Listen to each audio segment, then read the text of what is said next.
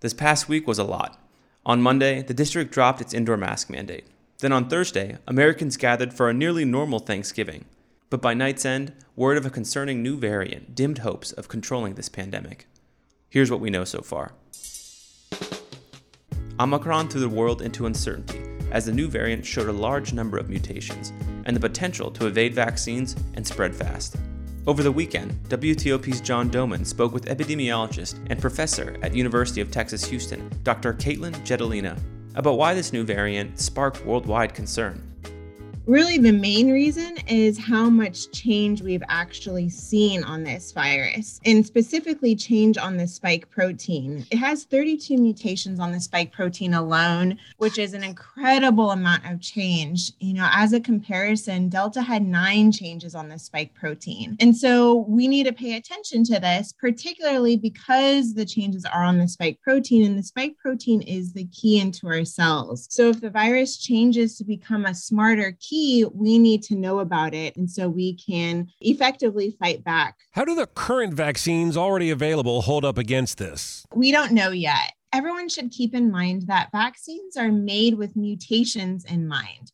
So we make vaccines in our response to vaccines able to recognize a virus from multiple angles. So I think the real question right now is, can this vaccine and even, the booster still recognize those multiple angles, and how effectively can they see that? And so that is really the question we need answered right away in the next couple weeks. How much more contagious is this strain? So we unfortunately only have very preliminary evidence. We're looking specifically at a region in South Africa.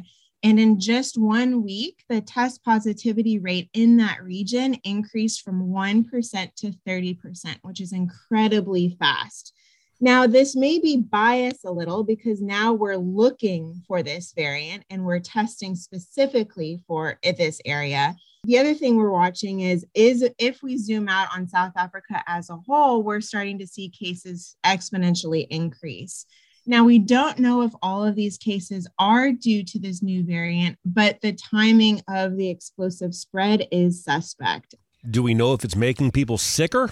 Yeah, John, you're not going to like any of my answers because we don't know. We don't know. And I think that's really important that we are continuing to contact trace to understand who these cases are. And we'll be watching how hospitalizations start rising, as well as looking at an individual case basis. How much will banning travel from South Africa help? No, travel bans don't work. They're not evidence-based. Unfortunately, this variant is already probably circulating in the United States. We've already seen that it's in Belgium, it's in Egypt, it's in South Africa, it's in Hong Kong. So unfortunately, that means it's in the United States. Travel bans really are just a way for politicians to show that we're responding. Unfortunately, they can do a lot of damage, like perpetuate disease-related stigma. So, travel ban's not an evidence-based solution unless you stop all travel from every country, which we haven't done. Meanwhile, here in the district, city officials ended the indoor mask mandate last Monday, just 2 days after bordering Montgomery County brought their mask mandate back. So this week, I also caught up with WTOP's digital editor, Scott Gelman, to review where the greater Washington area stands regarding masks and how differing mask rules are impacting people's lives. All right, so Scott, in the last few weeks, the DC area has seen a lot of changes to its mask mandate rules. We saw Montgomery flip-flop and we saw DC go back to not having masks indoors. So just to start, can you review which municipalities have mask mandates and which don't? So let's start with Northern Virginia and Virginia as a whole. So they are basically saying, and Governor Ralph Northam has said, we continue to recommend that people wear masks indoors, even independent of their vaccination status, but it's not going to be required. Montgomery County, Maryland, is the one that's gotten the most attention because they initially tied the indoor mask mandate to a metric, and then they changed the metric. And so they actually just went back to 7 straight days of what the CDC calls substantial transmission. That's 50 cases per 100,000 people. And they basically said, when we hit 7 straight days of that, we are going to bring our mask mandate back. And so after doing away with their mask mandate for a very short time, their mask mandate is back. D.C. sort of did the opposite. So in D.C., we saw, with a little bit of community pressure and without explicitly really providing too much data about what triggered the decision, last week on Monday, 5 a.m., indoor mask mandate in D.C. ends, but masks are still encouraged. Those are the big heavy hitters. Other places, Anne Arundel County, Howard County in Maryland, many other jurisdictions, you're still in a position where government buildings, courts, places like that have an indoor mask mandate. But places like the grocery store, the movie theater, it's pretty much up to the individual. Mm. And so is there a reason for this inconsistency across the greater Washington area? Was there ever an effort to really make it consistent? So we really haven't seen consistent movement across the D.C. area since the shutdowns in March 2020, right? So many of those things, when we got some of the data and the fact that the virus was now spreading rapidly throughout communities, especially on the East Coast and places like New York, many D.C. area jurisdictions held regular press conferences, shut things down, urged people to do things like wear masks, not go to the grocery store too frequently. And ever since then, everyone has really moved independently, which is a really interesting perspective. And there was actually a Ward 4 D.C. resident who said to me, she lives on a part of a street that is in D.C., and the end of her street is actually considered Montgomery County, Maryland. And when you consider the interconnectedness of the region, there really has not, since things shut down, even the reopening, once things started to open back up again, there has not been a really comprehensive effort to get things opening up and get public safety standards on the same page. Right. And it's left a lot of people frustrated with leadership, frustrated with transparency, but also making decisions based on jurisdiction and not where they live, right? So there was one parent I spoke to who said, I am going to do my grocery shopping now in Montgomery County, Maryland, because there is an indoor mask mandate, versus in D.C., where there is not an indoor mask mandate any longer. And so that is the level of thinking that is really going into people making decisions in the whole region right now. Right, yeah. And like viruses really don't have borders in the sense that, counties and cities do. And you mentioned, that one person who's going to be grocery shopping elsewhere. What else have you been hearing from the community as far as these mask mandates go, the inconsistencies? What struggles and challenges does it bring up? So there are really two ends of this debate, and then there's where most public health experts lie, which is that middle ground. And so there are some people on the one hand who say, we have done everything we possibly could to keep safe, right? So we've been fully vaccinated, we got our boosters, we're wearing masks in crowded indoor public spaces. And so for us, we recognize that there is still a limited chance for severe hospitalization and death, but it is so rare that we are going to begin to look at this virus like it's the flu, like it's endemic. Right. And a lot of people in that court, for example, are gym owners in D.C., right? So gym owners in D.C., even before the mask mandate was lifted in D.C. indoors, had advocated and begged the mayor's office, D.C. Health, for an exception to the indoor mask mandate, right? And they said, if we promise you that we will check everyone's vaccination status, can we drop the indoor mask mandate? And they were told no several times, and there were letters and hearings. And ultimately, what ended up happening there is the mayor's office said, no, you can't. We need to keep wearing masks indoors. And so in that camp are business owners who basically said, our businesses are suffering, right? People don't want to work out if they're fully vaccinated in a mask. It's hot, it's gross, and it might even be dangerous. Right. Then you have the other side, and I spoke to many of these folks recently, and that's parents of young children who are not yet eligible to be vaccinated. And in places like D.C., where the mask mandate indoors is no longer required, those are the people who are making different choices, right? So it's important to note that all of the data suggests that although those kids can't be vaccinated, kids don't get severely ill in most cases from COVID. It's extremely, extremely rare, and there is a vaccine that potentially could be authorized for emergency use into 2022. But right now, there's not. And so there is a lot of fear and concern among these parents who, despite the fact that they're fully vaccinated and they're surrounding their kids with fully vaccinated people, fear that their kids might get sick. There was one D.C. resident I spoke to who actually got infected with the coronavirus in May of 2020, spent 9 days in the hospital, has an unvaccinated, not yet eligible to be vaccinated child, and says, we're not exposing my children to anybody until they're able to be fully vaccinated. Right. And that's really the other side of the camp. And so most people in the public health community are in the middle. And they're saying you could do things safely, right? There are things that we know now can be done safely. You don't need to wipe down your groceries. Surface transmission is rare. You don't need to wear a mask outside. Outdoor transmission is extremely rare. And so there are most people who are in the middle who basically say, when you're in an indoor crowded space, when you're in a grocery store, when you're in a movie theater, you're going to a sporting event that's inside, you're at a concert, if they're not checking vaccination status and you're in an area of what the CDC calls substantial transmission or high transmission, to wear your mask inside. Right. And it really is as simple as that. I mean, it's that spectrum. It's we're going to continue masking. We're not going to continue masking because we're vaccinated. And then there's that middle ground of uncertainty. And that's where I think a lot of people fall right now. Right. And what's difficult, I think, from what I've observed, is Montgomery County kind of did that. You know, they're really having that metric as their indicator and catalyst for either changing the mask mandate, for bringing it back, or putting it away. But it creates confusion, despite it being tied to this metric. And I think that is also creating some sort of tumult and just frustration among people.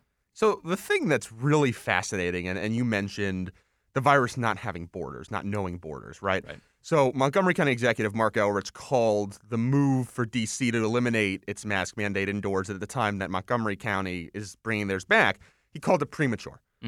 D.C. Mayor Muriel Bowser said, when asked about Montgomery County, I don't know what they do. The problem with those two contrasting responses is exactly the fact that you could travel from one area to another, and the rules are different. And the problem with that is Montgomery County's mask mandate is attached to a metric. DC's mask mandate was lifted with some data that was discussed at a press conference, but really we don't fully know what metric DC used to lift a mandate. And you're also looking at DC actually recently dipped into high community spread according to CDC guidance. So they recommend indoor masking if you're in substantial transmission, but DC actually recently went into that high category. And when you have a region that is trying to recover economically, is trying to get people back into offices, and there's so much travel that goes on between all of these jurisdictions, not just DC and Montgomery County, you're looking at a situation where people don't know the rules.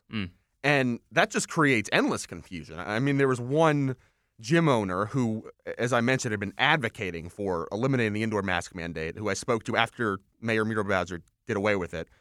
And I asked about that confusion, and the response was, people are so confused about the rules that someone from Northern Virginia might attend a gym class in D.C. at the time when D.C. was still requiring masks.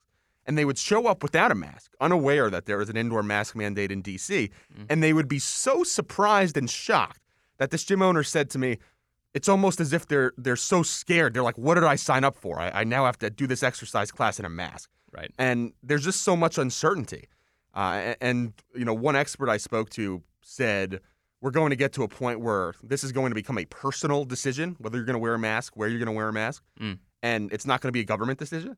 But this expert said we're not there yet because enough people are not vaccinated, and there are some people not eligible to be vaccinated. And so there are a lot of factors at play here. Yeah, and I think that shift from pandemic to endemic seems to be in the near-ish future, but things can change, and we're seeing that, even now with this new variant and a lot of questions surrounding it.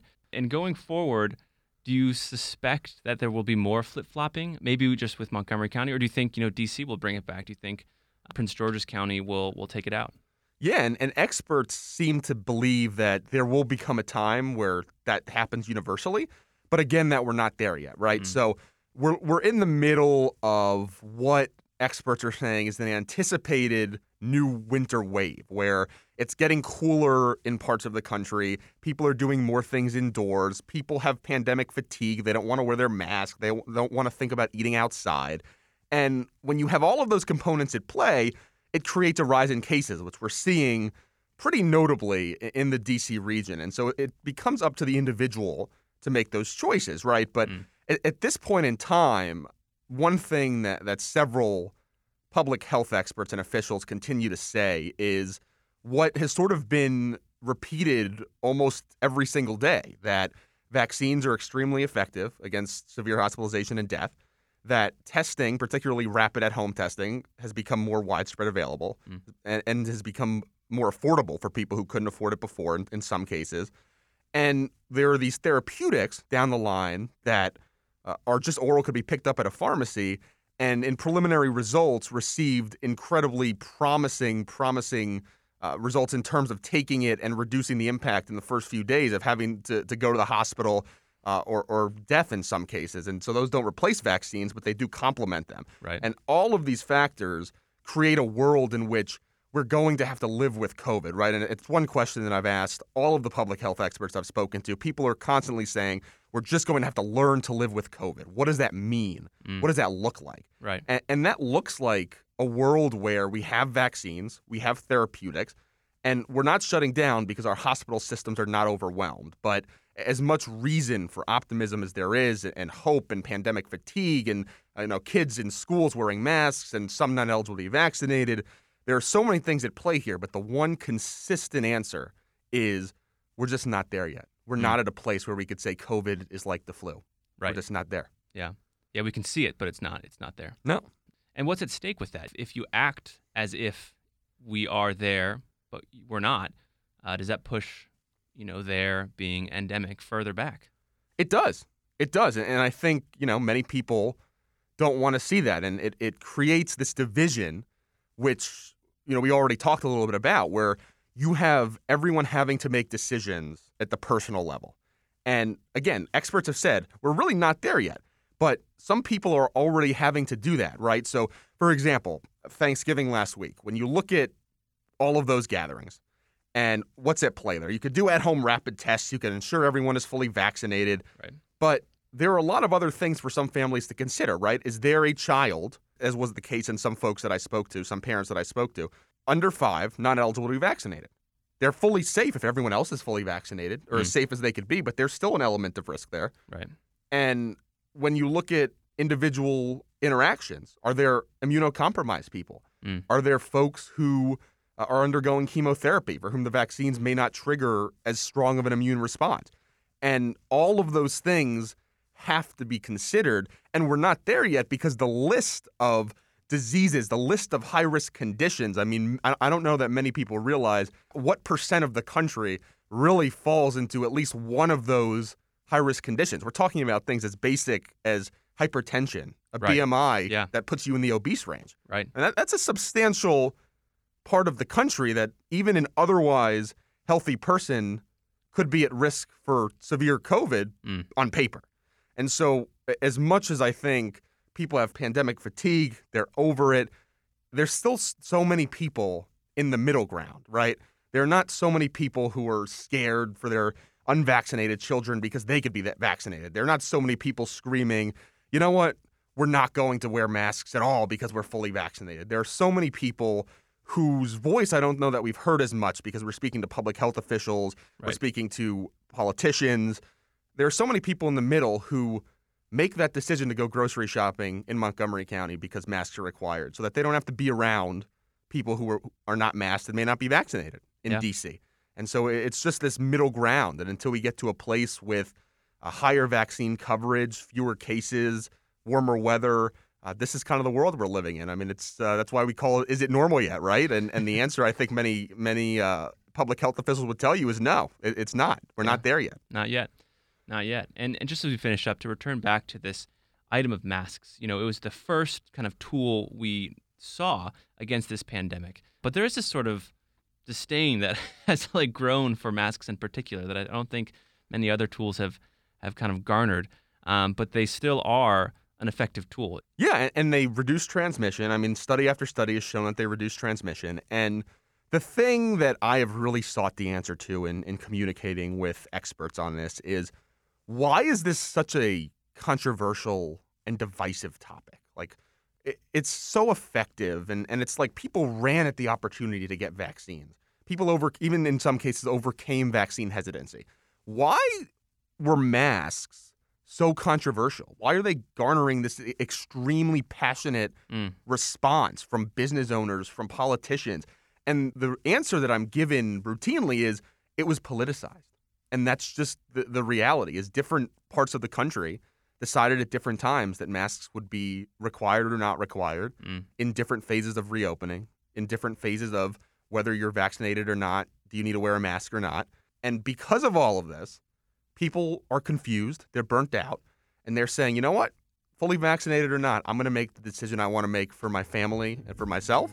And that's where we are. That's the state of the pandemic that we're in at the moment. Maryland Governor Larry Hogan's office tells WTOP that state health officials will meet this Monday and discuss the Omicron variant. In the Commonwealth, Governor Ralph Northam's office urged all Virginians to get vaccinated in light of the new variant, a message Dr. Anthony Fauci echoed on NBC this Sunday. This is a clarion call, as far as I'm concerned, of saying let's put aside all of these differences that we have and say, if you're not vaccinated, get vaccinated. If you're fully vaccinated, get boosted, and get the children vaccinated also. No word from D.C. Mayor Muriel Bowser on the Omicron variant. This episode was hosted and produced by me, Luke Garrett. Our cover art was created by cartoonist Audrey Garrett, and our music is courtesy of Lockspeed. Join me next Monday as the world recovers.